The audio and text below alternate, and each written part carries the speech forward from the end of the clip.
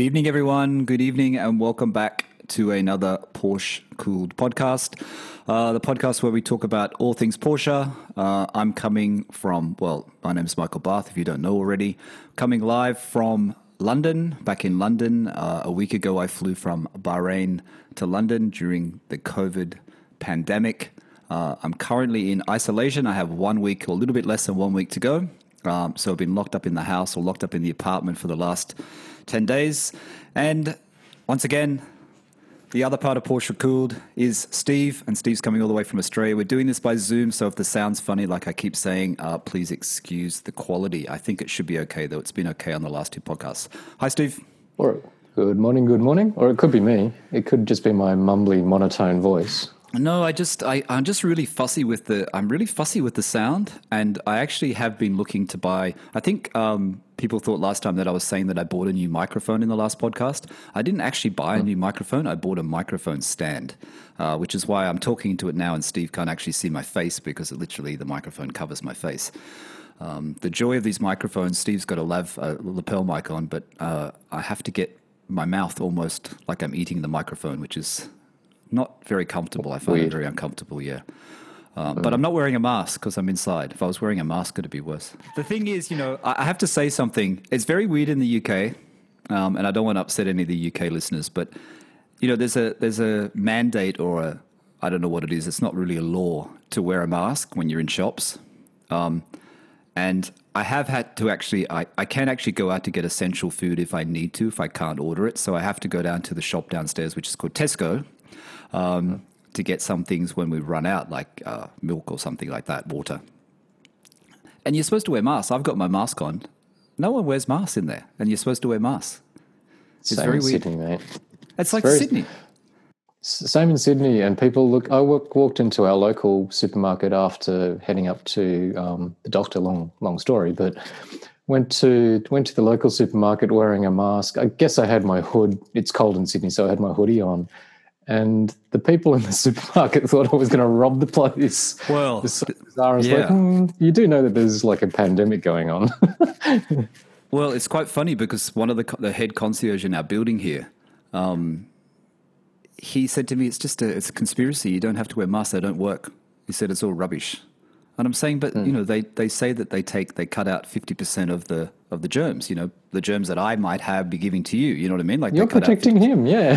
Yeah. So I'm actually protecting you. You know what I mean? So I feel like obligated to protect you because I've flown from Bahrain, and apparently Bahrain is a high risk place. But because like we I live said, in a community. Yeah. But I understand people don't want to wear masks, but I think it's because having been in Bahrain and living in Bahrain, it's just like people just do it and people don't complain about it. But that's probably because Bahrain is a kingdom. I don't know. I mean, I don't know. It's like Middle Eastern culture. It's slightly different. But I need to drink some water. But people just wear it and there's no hassle. You know what I mean? Yeah, it's same in Sydney. There's a funny kind of weirdness about it. It's become law in Melbourne. There's a lot of stuff going on in the media. I don't know.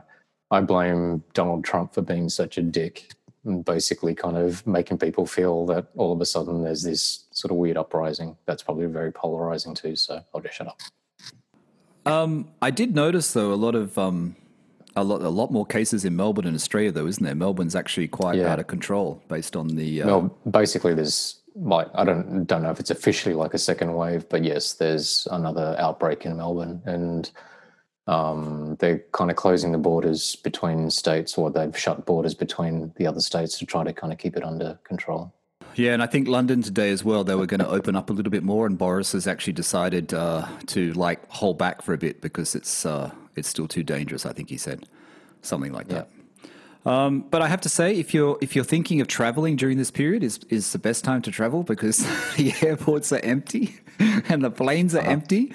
And when you have a plane which is 333, the seat in between is like free. They don't put anyone in the seat, but it doesn't matter anyway because the plane is about, I don't know, a tenth full at the most. You know what I mean? The plane from Bahrain we flew was so empty. So, Don't you feel? Did you not feel sort of not scared is a bit melodramatic, but just nervous the whole time, like eating your food and doing a wee and all that sort of stuff? I didn't eat. Yeah, there you go. And I actually got a plastic disposable. We got these plastic disposable gloves. So not rubber gloves because it keeps the germs on them. So we just had these cheap plastic ones.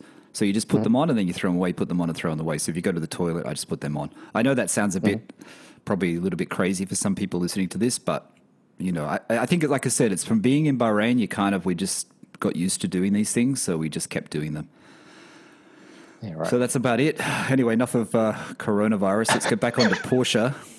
Yeah. Steve actually just made a very good point before we started this podcast when we were chatting that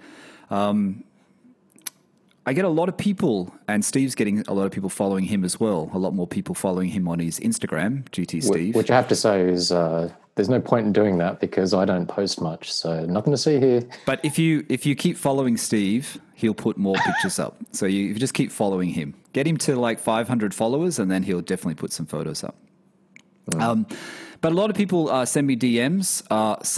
Most people I actually do respond to. In fact, I think everyone I respond to. I hope I do respond to everyone.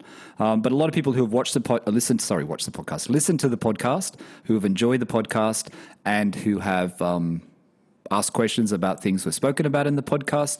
So maybe at the beginning of each episode, each week, like I said, I'd like to do 2 podcasts a week, but I have to get Steve organized to do that, so I'm not sure if he's if he's up for 2. I'm here, aren't I? But we're doing one at the moment. 4:30 in the morning. It's 4:30 in the morning in Sydney. But I think what we'll do is maybe we should come back to some of the topics and just relive them and things we've talked about because during the week, actually 2 days ago, I'll let Steve talk about his thing in a minute, but I'll just keep talking.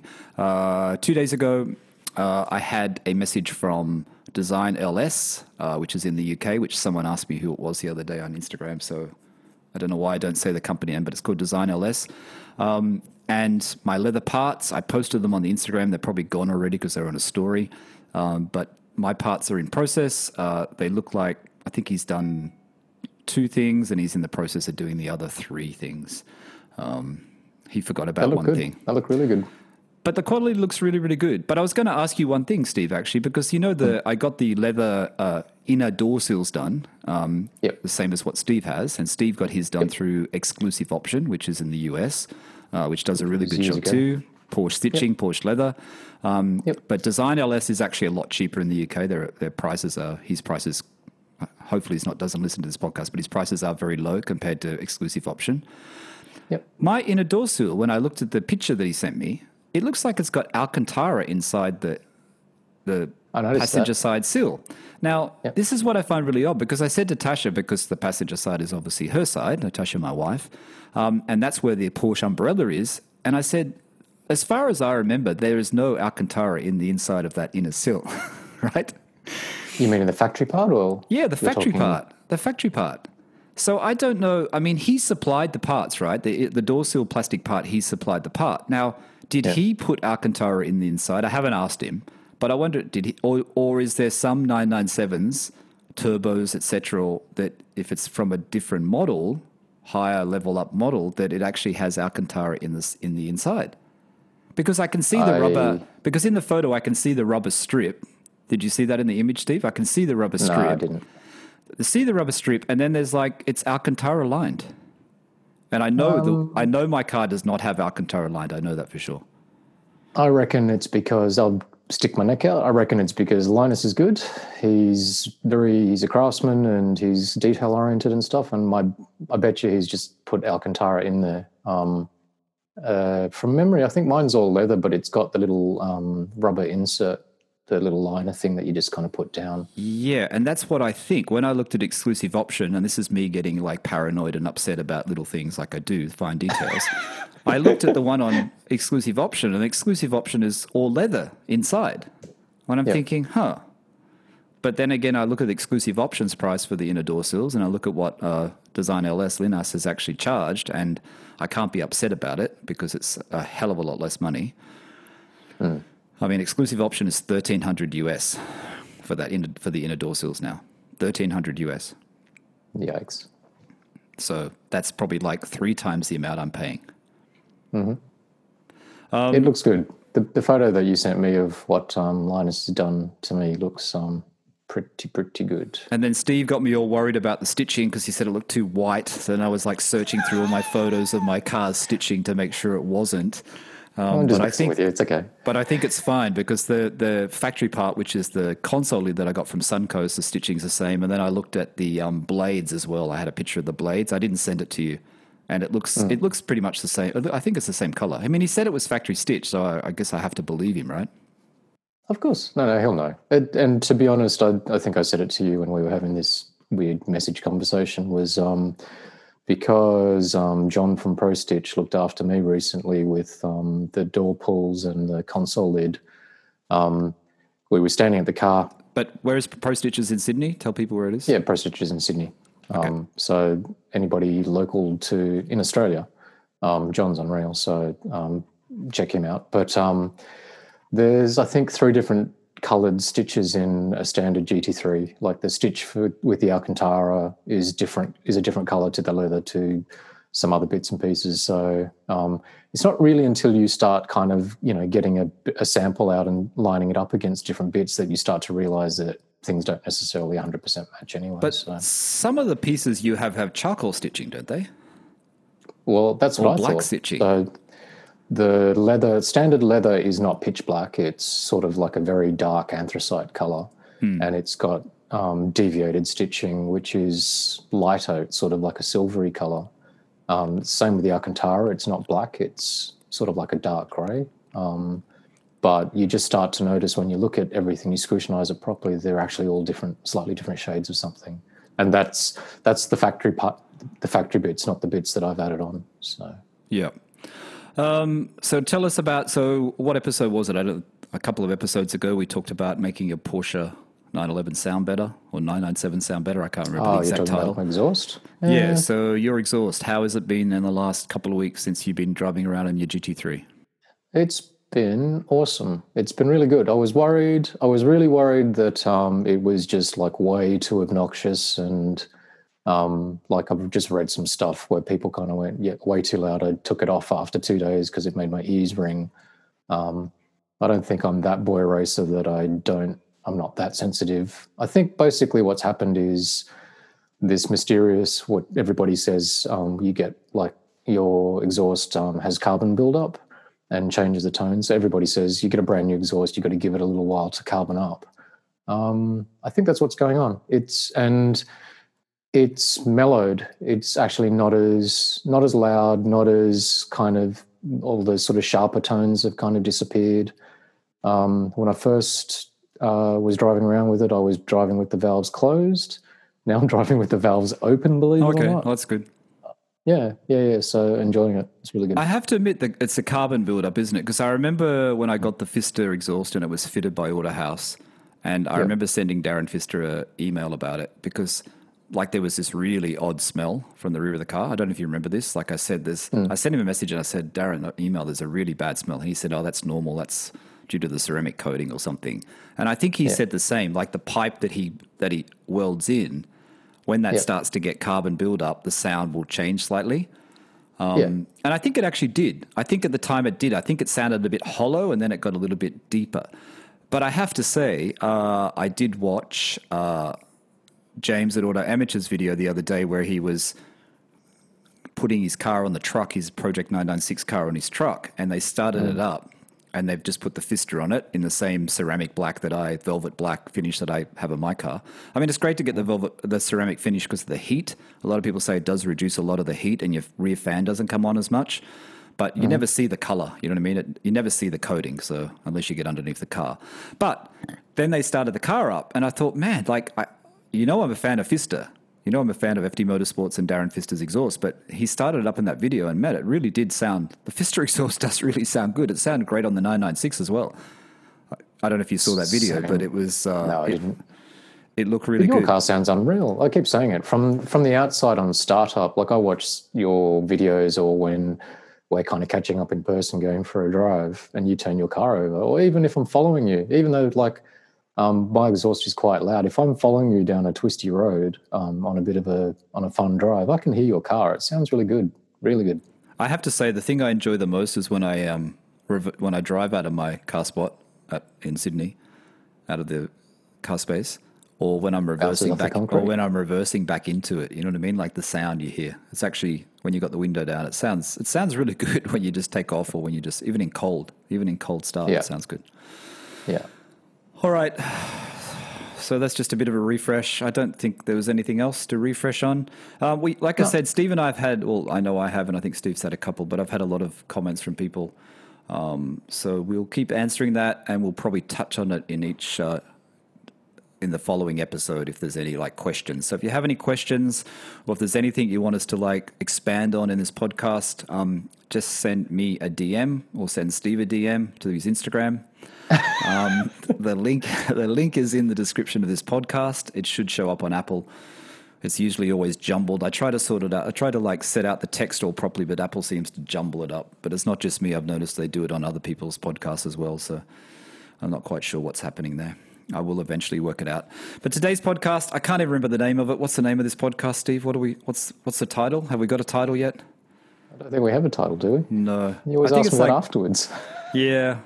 I don't know. I think it's like the joys of Porsche ownership, but that's not going to be the title. Let's call it a working title. But today we thought we'd talk about something that I have had a lot of questions about on my YouTube channel. I think I did a video on it like years ago, but people seem to, other Porsche owners seem to want to know about how you look after your 911, what products you use, etc. And I guess, and I'll throw Steve here because I guess my benefit is that I basically, when I got the 911, when I had my Audi, I stopped washing it for a long time, so I didn't really wash it. And then I got the 911, and then I had to be obsessed with washing it again. So I actually asked Steve, and Steve gave me some products, and he gave me the names of it. And I basically just went to a place in Sydney called Car Care Warehouse and bought all this stuff, which costs a lot of money. But yeah, and I think that's the problem. When you go and buy these products, as we both know, Steve, they cost a lot, but the more expensive products do actually make a difference, don't you think? I think so, but it can get well out of hand. But yeah, I think generally you kind of get a little bit what you pay for. Remember back in the day, I'm talking like 20 years ago, when there was this sort of magical kind of carnauba wax called Zymol, and it was like $200 or $300 a tin. Everybody else was using Maguire's, and it's like, wow, does this Zymol stuff really work? I have no idea because I never forked out for it. But relative, for like an everyday person, I'm not a detailer, I'm not a three-stepper, all of that sort of stuff. But I think, when you kind of get into some of the more talked about brands on Renlist and car forums and stuff like that, I reckon there is actually a difference between that and what you kind of get if you walk into, in Australia, it's called Super Cheap Auto or Autobarn, some of the stuff off the shelf there. It's like supermarket car wash products, isn't it, really? It's like mainstream supermarkets, those sort of stores, variety stores or whatever you call them around the world. I was watching something with Magnus Walker, I don't know what it was, something he had up, and he said he doesn't really care about washing his car or detailing that much. He's not really into it. But look at his hair. Yeah, and I hate to say it, I think it is a bit of a reflection of your personality as well. But for me... I was joking. But for me, right, I actually, and I know I've spoken about this with other Porsche owners in Australia who have spoken to me, that I like washing the car because I find it it's a stress release. You know what I mean? It's very relaxing. You know what I mean? Going down to the garage and washing and waxing the car. And seriously, Steve knows this. I think the maximum time I've spent down there doing it is about 5.5 hours. And that's like washing, waxing the wheels, doing the leather, doing the whole detail. Not the only one. And that's a full one. And that's probably, I do that, and I'm probably getting into the storage part of it, but I probably do that. I can hear Steve's baby crying. Okay, we're back. We just had a little bit of a pause there while Steve went and tended to his baby girl, sort of. You mean sat on my ass and waiting for my wife to do it? What we're talking about, taking time to clean car, good car products, spending the money. I know a lot of people don't want to spend that much money, but I think Steve and I we're like avid cleaners of our cars, and we would agree that it is worth the money. People way worse than us, like well worse than us. Yeah, and I mean, I don't pay anyone to do the car. We both clean and detail our car ourselves. I guess if we had to get a proper, like, what do you call it, paint correction done or stuff like that, you'd get someone to do it, I guess. I probably wouldn't do that myself. But, you know, for me, and I think you're probably the same, Steve, is that washing the car, it's not just about making a car look good, it's also protecting your car. The crappy old Audi that I have in Bahrain, it's never been cleaned or washed or waxed, and it's in Middle East temperature, 50 degrees. I rub my hand on the paint, and every time I do it, I think of you, Steve, and I laugh because I thought Steve would die if he felt the paint, this silver paint. It has no clear coat. It's just rough. There's just like nothing to it. It's just like, it's so beat up. And this is the reason why you wax your car and you look after your car, because you want to keep it in good condition. You know what I mean? Yeah. Yeah, I think it's just, but a lot of that sort of stuff has moved on these days. But like, you're right, I am the same as you. I find it relaxing to kind of, you know, go downstairs and just wash the car every week. Occasionally kind of go further than that and sort of give it a coat of wax or whatever. I polish maybe once a year sort of thing. But even my practices, I think, have moved on quite a bit, because we're now in the days of PPF and ceramic coating and stuff like that. I haven't moved with the times, to be perfectly honest, because we just haven't. I think part of it is because I actually enjoy, as you just sort of said, I actually enjoy kind of giving the car a coat of wax. So just keep doing what I'm doing. I mean, I know everyone's big on PPF, and I know you said, you know, you don't like the plastic on the paintwork. You'd rather just, you know, to have the paint. I think you said that because the front of my car, the front and the rear bumper has PPF from whoever had it previously. I did say to you the other day, I would actually put PPF on the bonnet. I do want to have PPF on the bonnet. I don't necessarily want to have it on the side fenders if I can get around it, but I know when you do the front end, it's like a whole kit usually they do with Expel or whatever it is. Let me qualify that. I had PPF on my 993, so this is, how long ago? I sold it 7 years ago, and I had it for 12 years prior to that. And I had PPF applied to the front and rear bumper because I got sick of everybody kind of bumper parking me in Sydney, and the bonnet. So this is like, must be sort of early days in PPF. Yep. It was pretty good, don't get me wrong, but you could still see a little bit of the bubbling underneath it, and the material itself was different to the kind of the top coat, the gloss. So it must be that it's moved on massively. So that's why I kind of go, at the moment, like GT3 has nothing on it, and I'm quite happy not to kind of go there, to be honest. Yeah, I think the quality is obviously, I mean, the technology has got better and better. Yeah, but I am going to do it. And I probably will do the front fenders as well, the front end. And I guess I'd probably have to redo the front bumper if I'm putting it on the bonnet, because maybe the front bumper is a different color because it's old. It doesn't seem yellow to me. It seems like it's okay. I don't know how long ago it was put on. There's a few nicks out of it, but you're right on the ceramic coat. Like, everyone's doing PPF, like full PPF, which, you know, I don't know how much it is. I think US, when people talk about it, it's like 8,000 US. It's 8,000 Australian dollars or something, or 8,000 US. Yeah, for a full car, if you do a full car. Yikes. Okay. Yeah, and then if you do a ceramic coating on top of that, you know, it's an expensive exercise. I don't know. Well, in the there's also the other 70s and the 80s, people who bought Porsches and Ferraris and supercars, they didn't stick plastic over it. They just drove it and got a bit of patina and, you know, just enjoyed it. I don't know whether watching these guys on YouTube and seeing this PPF and this whole thing about, I can't drive it out in the road yet until I get it PPF'd, and I've got to put it in the back of a truck and transport it until I get it PPF'd. I don't know. I really don't know. I think it's a little bit overkill. I think that's a bit too much. So interestingly, I'm in the same boat as you. That I was about to sort of say, like, there's one step prior to PPF. I think if you then go, hey, I'm going to have my whole car PPF'd, you need the car to be in tip-top condition before you actually kind of wrap it in plastic, which then means getting a paint correction done. Yes. And there's another, like, you know, 3 or 4 days of an expert's time, which is in Australia, that's about a $3 or $4 grand exercise, I believe. So once you get the paint correction done, then you kind of wrap it in PPF, then you kind of put ceramic coat on top. And what you just sort of said is exactly my point of view, which is, oh man, like if I go and do all of that to the GT3, I've thought about it a couple of times, and my uncle's prompted me a couple of times. If I went and did that and my car is perfect, I have a feeling that psychologically I just wouldn't want to drive my car because I'd want it to be in that sort of perfect state. Yeah. And then the whole idea is that I actually want to enjoy the car. So bizarrely, because I'm quite a fussy person, that's part of the reason why I haven't gone down that path, because I actually would prefer to still have that sort of mindset where if the car's not absolutely perfect, it's pretty good, but it's not dead set perfect. So then it doesn't stop me from kind of going for a drive when I feel like it.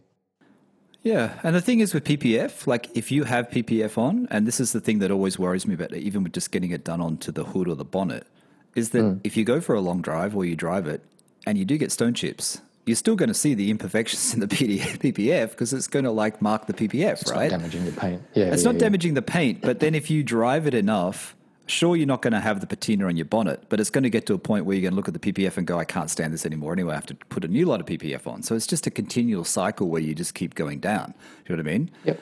And can't you do some kind of painting? I heard something. Where did I see it? Maybe it was Rod Emery on a podcast talking about it, where, you know, if you have a car that has like patina on the bonnet and has stone chips, they don't have to spray the whole car. They do some kind of special technique where it's they can fade it in. And stuff. Yeah, some kind of light spray where it's blend. just. Sorry, I'm going away from the microphone. Some kind of light spray where it's just sprayed over just to get rid of those chips. There's some kind of good panel guy knows what they're doing. Yeah, absolutely. it's not a full respray that you have to get done, I guess. So, I mean, there's other ways to do it. Anyway, we're getting off the track a bit, but so I'm just going to like Steve. I wash my car every week. I don't wax my car every time I wash it. I probably wax it. I probably put wax on, and sometimes I don't wax the whole car. Sometimes I'll just wax the bonnet and the bumpers. I don't know why. I just do so that there's more protection on that because I know that's where the stones hit. And I still think that wax makes stones slide off. I still think that it actually helps. I don't know if it does, but in my head, I think makes it does. You happy. In my head, I think it does. So I don't, and I'm like Steve, I really don't polish the car that much. I think I've polished sections of the car if I've noticed that it's got scratches, but I don't really polish it that much. And now I actually dry my car with towels. I don't use a chamois anymore. I used to use a chamois, but I never used to drag it across the paintwork. I used to just pat it on the paintwork. But I do use those big waffle towels, not the ones that Nick Murray sells or any YouTubers sell. I actually just buy them from Amazon. So I find the towels really easy to use. I know a lot of people are buying leaf blowers and blowing their car with leaf blowers and their wheels. Mm-hmm. Which I did, but I've never used. You never used? And I think, and it's funny that one's interesting. I bought it because I don't know, I was bored. You haven't used it? No, I haven't used it. And what it is that, like, to be perfectly honest with the GT3, is that because I'm doing everything the old school way, which is 2-bucket wash.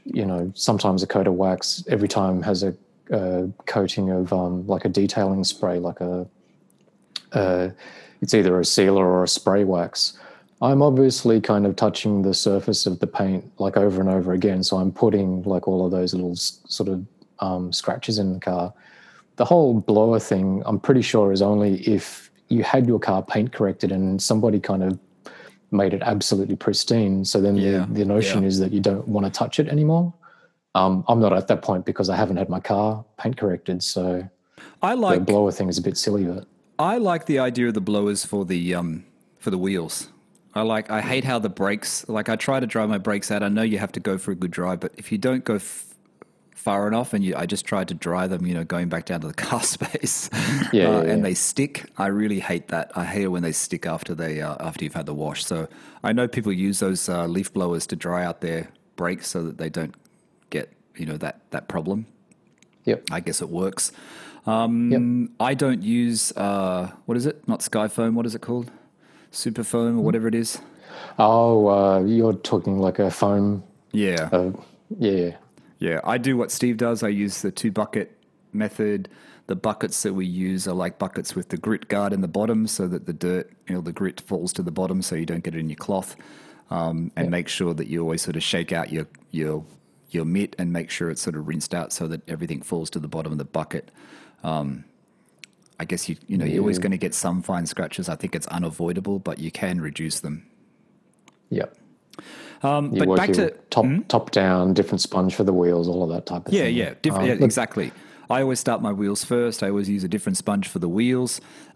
My wheels actually are very. Someone said to me on Instagram actually said, "Oh, the thing about your painted wheels is they're probably already chipped by now, and you have to get them repaired." It's like my wheels have no chips on them. I don't know whether that, I guess that's testament to Chris at XL Wheels in the UK, a good job he did, or that's just, how all these wheels are when you get them refurbished. But putting that coating on the wheel, and I put it on twice actually. I put it on once where I did the whole wheel, which is the Gion, that quartz coating that I bought, coat? Steve, remember? Yeah. So that's a ceramic coat. Yeah, so I did it on the inside of the rim on all the wheels, and I did it on the outside. And I have actually done a second application again where I did put it on, I think a year later just on the outside of the wheel. I didn't actually go on the inside. I just put it on the outside. And that does make the wheels very clean, very easy to clean. And it seems to protect them from brake dust and pitting. And I don't know, it seems to work. I think it just helps with the brake dust because brake dust is quite corrosive. And then if you go and use...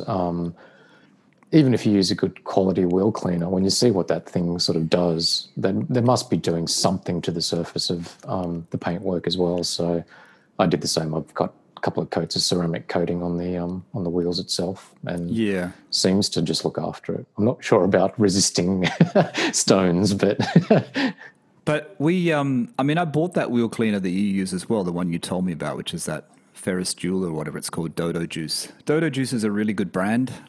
I think it's one of the best. I like their packaging as well. I think it's kind of a cool brand, but I think it's a really good brand. Steve and I both use a product from them called Red Mist, which is not cheap, but I think is one of the best products ever. And that's one of the reasons why I don't wax my car all the time, because you wash your car and then after you've washed it, you spray the Red Mist on. And it really just brings up the car. Like the shine is just amazing. Correct, Steve?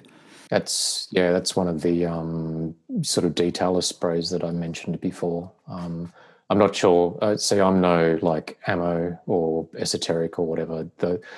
If you're into all of this sort of stuff, you're probably kind of looking at us or listening to us going, "You guys are muppets." But not really. A lot of people like to know the brands, but the brands that we use, and you and I, like I said, because you put me onto these brands, I use pretty much the same ones as you.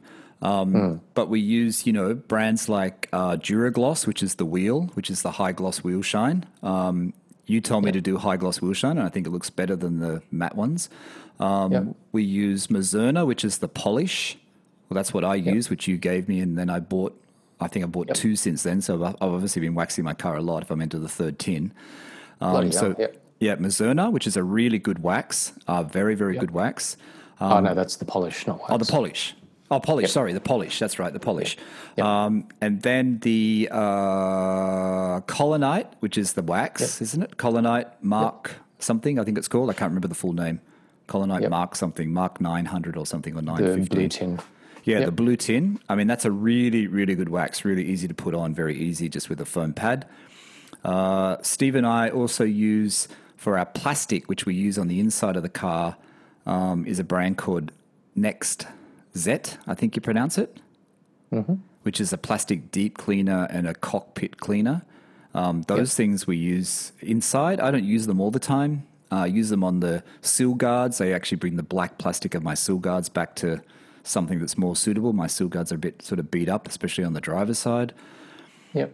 What else, Steve? Oh, the one outside, the 303 one, for the black on the exterior. For, plastic and rubber bits. 303, I can't remember what it's called. Yeah. I think it's a much better version of Armor All. Don't use Armor All in your car because there's no silicone in it. Yeah, no, Armor All's terrible.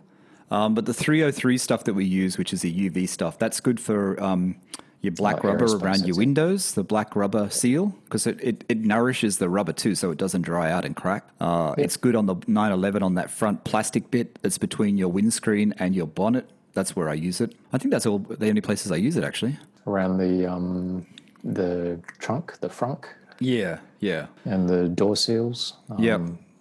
All that type of thing. And car shampoo, I use Dodo Juice as well. So Dodo Juice is, like I said, it's not an ad, but I know people like to know these brands. So I use Dodo Juice, which Steve put me onto as well, which is, I think it's called Supernatural car wash, or no, Supernatural shampoo, which is expensive. It is expensive. I'll add to that. So I've kind of I don't know why, I just tend to try different things every now and then.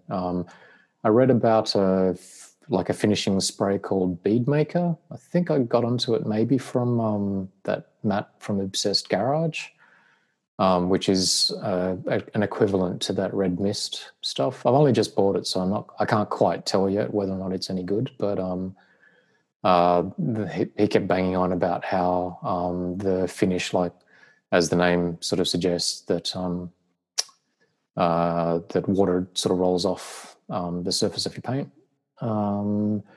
I have kind of switched between Colonite, wax. This is Canuba wax, so old school, not ceramic stuff.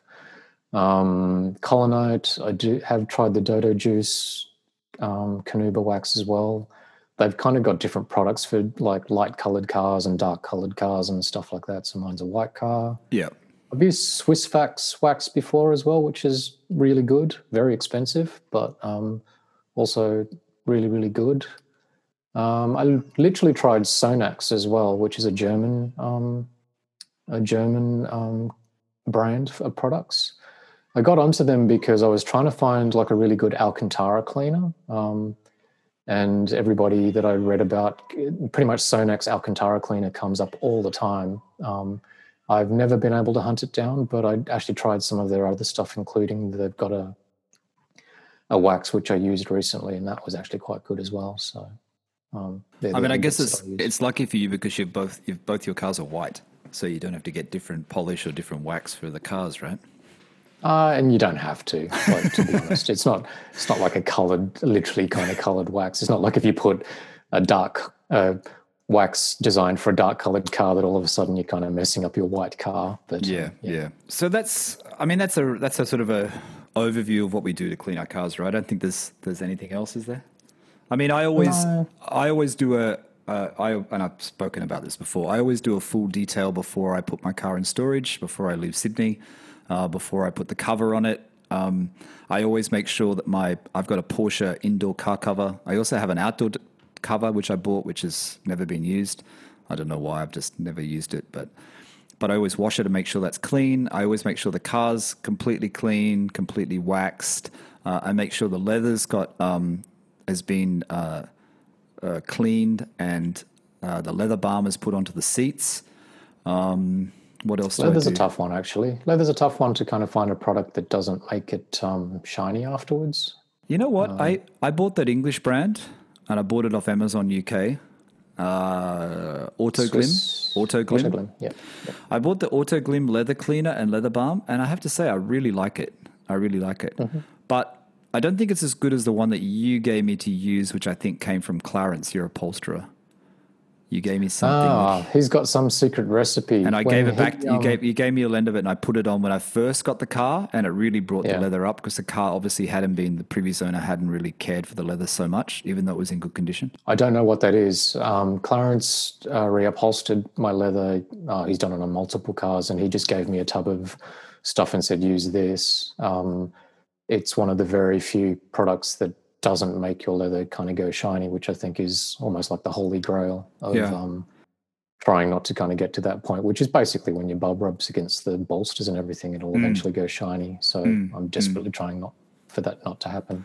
So I don't know what that is that he's given me. Autoglim's not bad. I don't know if you've used it. I actually find it's not that bad. I've used their waxes and stuff like that before. But not the interior stuff. Yeah, so what was I saying? When I put it into storage, like I have talked about this before, but tires to maximum pressure. This is I guess this is part of detailing. It's part of looking after your car if you are putting your car down for a couple of months. Correct, Steve? I don't use tire cushions because I just don't want to spend the money on them. They're always really expensive, and I just I read on so many things, and I think Granted Autohouse also said just pump them up to maximum PSI and they'll be fine. And I know some people put them on gym mats, high quality gym mats that they can get from any hardware store, or you put them on very thick carpet or double layers of carpet. People put them on, as well as pumping them up to maximum pressure though. So they kind of do both. But I just pump them up to maximum. To not get flat spots on the tires, right? Yeah, so not flat spots. But then you read some things on forums and they say modern tires don't really get flat spots because when you drive them again, the memory, they go back to normal, so they don't stay as a flat spot. I don't know whether that's true or not. I have read it on a few forums.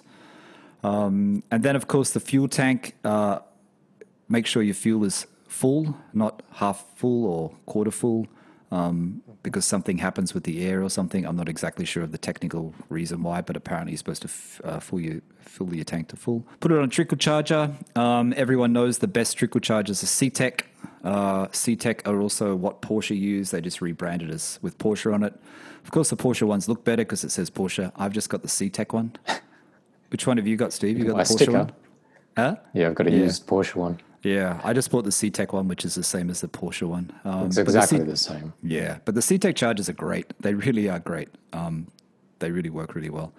And it hasn't... look, I don't... I make sure I drive my car a little bit more regularly, so it probably gets a run like once a week. But a few years ago when I wasn't driving my car every week, I would actually still put it on the trickle charger as well, just to try to keep the battery maintained. Yeah, It's a good sort of habit to have. I think, what I was going to say, like the 997s have that kind of funny, the curious thing of if you don't drive the car or unlock the car after a set amount of time, I think it's 10 days, is it? Yes. The remote key thing doesn't work. You have to... It's a pain in the ass. You got to stick the key in the actual door lock and turn it. And then you've got to stick it in the ignition straight away after that. You're supposed to put it in the call lock, and then you've got to put it straight into the ignition, apparently. Is that just some sort of low voltage, not draining the battery type function? Yeah, it's to save the battery. I didn't know about that until I came back to the car after a period and I couldn't open it, and I sort of realized what was going on. And that's about it. That's all I do. I know what you're supposed to do is you're supposed to leave your windows down a little bit, but I worry about bugs and rats and things going in the windows, so and then people... Those nasty miniature rats. I don't know, homeless people breaking into the garage and using it as a toilet or something, so I don't leave the windows down. Man, you're turning into Zuckerman. What else, Steve? Is that enough about cleaning? I think that's enough. We're probably boring people talking about cleaning. People are going, I don't clean my car. What are you talking about? Stop telling me how to clean it. I bet you, like anybody that listens to your podcast is just as weird and fanatical as you are. And I mean, it's just part of the ownership experience. I think it's actually part of the fun. Like if owning a Porsche and driving one is sort of more akin to a hobby, it's just part of the enjoyment of it. You're kind of getting to know your car. You know every inch of it when you kind of when you're waxing and polishing and cleaning. You can figure out where all the scratches are, where the little dents are and stuff like that. You start obsessing a bit, but it's part of the fun of owning it. True. It is.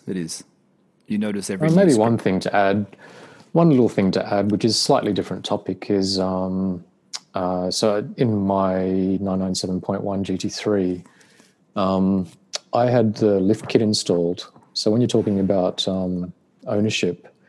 Oh, yeah.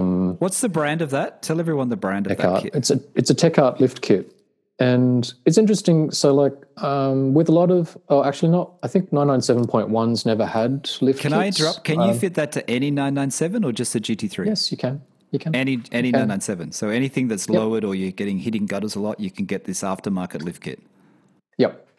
And it's not cheap. So I went down this path because 997.1 never came as factory. And I don't know what it is. Like you read things on forums where a lot of people rubbish the factory lift, the lift kit. It apparently fails all the time and people were constantly changing it under warranty. Then the warranty kind of goes and it's very expensive to kind of have it replaced. So when you start reading advice, like if you're looking for a GT3, people kind of go, avoid the one with the lift kit. Now, for me personally in Sydney, there's no way that you could have no lift kit. I mean, I know that the front lip, the little black spoiler that is detachable at the front of the car. It's a consumable item, like you scratch the hell out of it within, days of like owning the car. But I'd be changing that every couple of weeks if I didn't have a lift kit. So I opted to kind of fit this TechArt kit. And I just sort of thought it was one of those things that might be interesting enough to kind of hear just in terms of as an ownership experience. In Sydney driveways, it's not so much speed humps, it's more Sydney driveways, like to navigate like shopping centres and personal homes and stuff like that. You need the lift kit to get up and out. But how do you operate it in your car if it's an aftermarket one? It's a very seamless, it's very well thought out. I think in a factory car, the button is down like near the gear shifter, around there somewhere. There's a switch there. The TechArt kit gives you like a factory-looking button that is up near your above your head, where the interior light switches are, and if you had a sunroof. Oh, right, they put it in there. Yeah, so there's a button, and it's like it looks factory. You wouldn't be able to tell the difference. Okay. I did the research on the kit, and Granted Autohouse fitted it for me at the time. I don't think he'd done one before, but he did compliment it and sort of said to me it's very well made. And I think from memory, I can't remember, I think it might be hydraulic. So he How much sort of was said it? like, oh geez, so I must have installed it maybe within 6 months of buying the car. So it's now that makes it 6 years old, 5 years old. Back in those days, I think it was less than $4,000 for the actual part itself. And then it was a good 6 hours to install it. And I think it basically... So 6 hours at $150 an hour, so another $1,000 Australian to install it around about.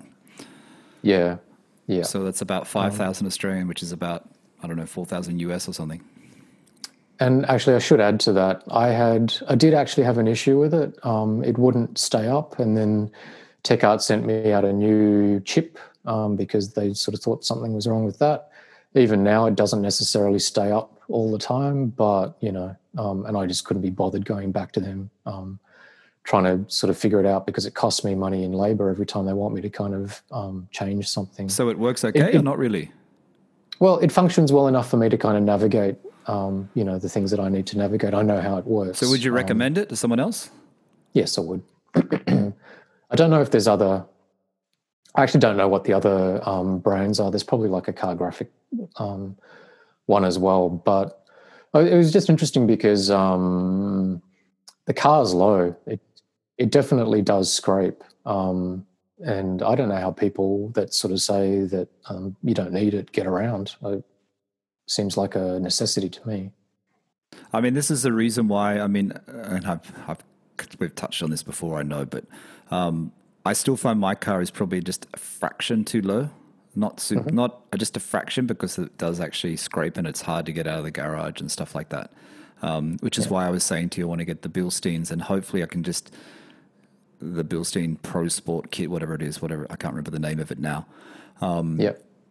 But just to actually give it a little bit, just to raise it up just a fraction, not a lot, just a smidge. You know what I mean? Just to get out of the drive, yeah. Yeah, just a smidge so it doesn't bottom out. And when we're doing the back roads, when we're doing the twisty roads, when we're driving on the country roads, when I'm following Steve or he's following me, like we do actually bottom out. Like you actually do hear it in parts of the road, right? Can hear it, even my car, like it bottoms out. Like if you're going fast enough, which we're not breaking the speed limit, of course, but it does actually bottom out. I think ride height wise, your car is pretty much the same ride height, I think it's actually probably lower than mine. I had mine lifted a tiny bit. I think mine's lower than yours. I think it needs to be a smidge. It's a tiny bit higher. But the reason why I have issues driving around Sydney is more because the front spoiler, that black plastic spoiler that clips onto the front of your bumper, is really, really low. And another little hack, if anybody is interested, once that thing gets kind of completely scratched up, which it will inevitably, use Plastidip, black Plastidip. Black kind of plastic spray paint that you just, there's no point trying to use shoe polish. There's no point trying to sand it out, all of that type of stuff. Just use black plasti dip and occasionally kind of refurbish your thing by sort of, it's like spray paint, but it's a sort of rubbery kind of plasticky type coating, and it works really well. I heard them talking on Spike's Car Radio, actually. I heard Spike saying that about his GT2 RS.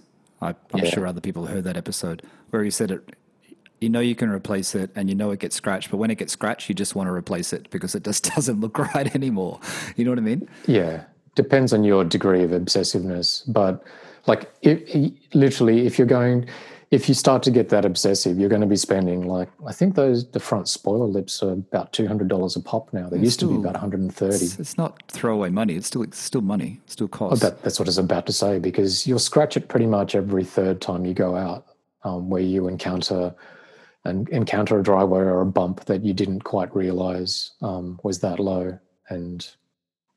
But I think the new 992, though, that new lift system is pretty cool. That's on the Porsche Turbo S, the one that's done by GPS. So it remembers when it has to come up and down.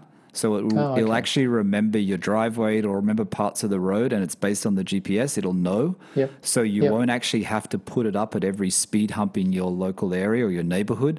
It will remember it and go up based on the GPS, which is really, I think, out of all the technology that's coming out at the moment, forget about, these different cruise controls. And I don't know, all these cruise controls they put on the new 992s, I hate how you see that big, that big circle laser. Yeah, like I just think it makes it really ugly. But I think that I don't really need that. But I find that the automatic lift system, whatever they call it, Porsche's given some special name to it, as they always do. I think that's a really, really good usable piece of technology. I think that's really cool. Yeah, cool. And it should be standard on every 911, really. Any sort of GT 911, true? Yeah. Well, like I said, maybe the thing that I was saying before about 997 factory lift kits, maybe that was probably one of the first Porsches that had that system fitted. So it's probably improved quite a bit now. I'm guessing that a 992 or a 991 lift kit would be much, much better in terms of more durable, etc., and quicker as well. It's definitely a necessity, that's for sure. Yeah. Have you bought we were going to talk about something else today, but I think we're actually almost at time. Yeah, don't you think? I think we're at about 50 minutes, 55 minutes. We usually do it for about under an hour. We were going to talk conversation with me normally lasts about 3 minutes. So I don't know how this whole thing's going. Steve and I were going to talk more about Porsche ownership, more about what it's like to own a Porsche, but we might do that in another episode. We might save that. We don't want to use up all our stories in one episode. Have you bought? I meant to ask you this, Steve. Have you subscribed to 000 magazine yet? I have not, because I'm a tight ass and work is slow at the moment, so I'm trying not to spend money. Why, did you? I didn't know, but we were talking about it on the last episode, and Nick in the UK, who I talked to, who's another 997 owner, he did it after hearing it in our podcast. He said it was a very expensive podcast, so we actually he can tell us how good it is when he gets it, because I'm not a subscriber either. It looks good. I mean, I've seen. I've jumped on the website many times. It's not that expensive. It is when you live in Australia. I think if you look at the rest of the world shipping costs, it's quite dear. Oh, really? I think it's €250 or something like that. You're a wealthier man than me. For 4 episodes. for. I bought the Hodinkee magazine, and when I purchased it, I thought, it's only 38. It's only 38. It's like $38. It's like quite a lot of money for a magazine, isn't it, really? Because it still is a magazine. It's a keepsake, though. Like, I'm about to contradict myself. Like, the physical cost of the actual product itself, and like you being sort of related to that sort of industry in terms of creative, like the amount of time and labor and all of that sort of stuff that goes into making something like photography and the craft of whatever. Like, both you and I understand all of that. It's probably just more the cost of shipping that is the bit that sort of hurts a little bit more. True. I don't begrudge anybody the cost of making something like that, because so much time and energy goes into it. So I bought a couple of little things this week. I bought a sticker for the side window of the 911 from eBay, from a seller in Germany that I bought from before, an actual genuine Porsche Martini sticker, side window sticker. It's a long one, which is cool. Then I bought I actually didn't tell you about this before. I bought some other stickers from my favorite site for the name. I think the name is great, from I Say Ding Dong. I Say Ding Dong. That's the name of the site. If you know what I'm talking about, it's a sticker site. They have lots and lots of stickers. They have your Pegasus, Steve. They have Hua stickers, Hoya stickers. They have so many stickers, all different sizes. So I actually bought a couple of stickers from there. I actually made a mistake. I actually made a mistake in the order and didn't clear my cart when I was doing it. So I ordered too many. So I'll actually give some to you. Well, the Pegasus thing that you're referring to, I was horsing around. I got my guy in, what is it, Autographic in Sydney for decals. I bought a couple of those really old Mobile One, the Pegasus icon stickers that they used to stick on the Outlaw cars. I think they'd put it on the Heritage, the Speedster Heritage thing. I bought a small version of it. Well, I was inspired by that, so I ordered a set. I had them on the car for maybe the last month, and I got sick of it, so I peeled it off. Cindy, my wife, referred to it as the fairy on the side of your car. Yeah, I mean, Magnus Walker always has it on his, and I notice a lot of the guys with the Outlaw 911s have it on Instagram. I bought a couple of little ones, which will go on the side windows. I don't know why I've got this thing about just a couple, and then I got the Hoya one. I should have bought from I Say Ding Dong. I love that word. I Say Ding Dong. I should have bought the Golf. The Golf stickers are quite good that he has, the original sort of Golf style stickers. And they're really cheap. They're like £2. You know what I mean? Yeah. See, and that's why despite what my wife thinks, it's like, if you're just fooling around with it, you can put it on, and then if it lasts a week and then you peel it off again, that's no big deal. Unfortunately, the Martini sticker I bought on eBay was not so cheap. It actually was a lot more expensive for some reason, and it's only small, but I bought it anyway. Crazy. Are you still rethinking the decals, the side stripe, and replacing that? Yeah, I was actually looking at his site yesterday, Carrera Decals, who became Ren Decals, which is Chris. I noticed on the Facebook page that people said they've been trying to contact him and he wasn't responding. So I don't know whether is he still actually operating? I don't know. I bought some stuff from him once, but it wasn't his fault. It kind of got lost in transit, I think. And the price was comparable to my guy here. What's his name again? The Autographic guy. So I think the last time I bought it from Ren Decals, which is Carrera Decals, when I bought it was $45 US for mine, for the two-tone. I found another site, actually. I found another site, which is a .com site, which is AASE sales.com. Right. And they have a whole lot of stickers as well. They have, like, if you've got a vintage 911 and you need all the engine stickers, they have them. And they have all the, the Porsche winning Le Mans stickers. And they have a lot of stickers, but I think they're in the US. I think Carbone do the same sort of stuff as well. I think that's where their business originated. They do. I Say Ding Dong, I bought them only because he's in the UK and he sent them already, and the shipping was only £1 and the stickers weren't that much. You know what I mean? So it was easy. So I thought I better make use of it when I'm in London to actually buy these things from the UK. And so what else is on the hit list while you're in the UK? What else did I buy? I bought a trim toolkit from Amazon UK, which came today. But it's much bigger than yours. It's in like this foldable thing. It's 11-piece trim toolkit. I've got one of those as well. Yeah, so I bought one of those. It's good. It arrived today. It's in a box. I love those things. It was £11. It was cheap. So just to do my trim. And that's all I bought. I'm still deciding what to do with the seals. I might do the stainless steel seals. I think I still want them. I'm just worried how scratched up they'll get, but I think I'll still do them. You're so careful. The thing is not going to get marked at all. It's going to be, like I sort of said to you, I reckon I put stainless sills on the 993, and I'm relatively careful too. It's like getting a couple of scratches on the back of your watch band sort of thing on clasp. Yeah. It's not that full on. So I mean, I like how they look. I do like how they look. Yep. Is that it, mate? I think that's it for today. Yeah, sure. If you had enough, because you've got other things to do. It's Saturday in Sydney, the weekend. London is summer. It was very hot today, so I'm like sweating in this room. I had to turn the air conditioning off so it doesn't pick it up in the microphone, so I need to get What are you guys doing today? Oh, you're housebound. Evening, we're housebound. We're housebound till Wednesday morning. We are being law-abiding visitors to the UK. And then what are you going to do once you're not bound? Probably the same thing we're doing now. Probably just stay. Shopping online. We have actually been doing a lot of shopping, but I shouldn't talk about that. We have actually been buying things. I also contacted I know this is not about watches, but I did actually contact Harrods yesterday. I haven't yet heard back from them. And I contacted them because a guy called Hans, who I speak to on Facebook, he bought one last October from Harrods, and he gave me the name of the guy to email directly or talk to directly at Harrods. So because I can't leave the house... The Tudor green bezel? Yeah, the Tudor green. Yeah, it's cool. I'll just see if they've got it. If they've got it, because, I don't know why it's not that expensive. 2,850 pounds, so it's not so bad. Mm-hmm. What I really want is a Rolex Explorer 2 Blackface, but... Well, I can see a purchase coming on in your near future. Speaking of watches, before we go, I have the best mod that you haven't done to your car yet. And they do it on old 912s and old 911s, where they get the two Hoya stopwatches and they're on like a panel and they're on your dash, like locked to your dash, so you can time your start and stop. They look cool. You don't need your chronograph.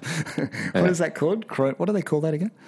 Sports chrono. Sports chrono. You don't need the sports chrono. You get actual Hoya proper manual, analog. Those things look really cool in those vintage cars. They look great on the old 911. You see them on the plate. They're so expensive though. I think Carbone have them as well. I've looked at them on eBay just for the actual kind of watch bit, and the old kind of historic vintage things, which no doubt have just been refurbished. I'm sure it's very simple when it comes from a watchmaking point of view, but they're so dear for what they are. Are they? Cool though. Cool as all hell.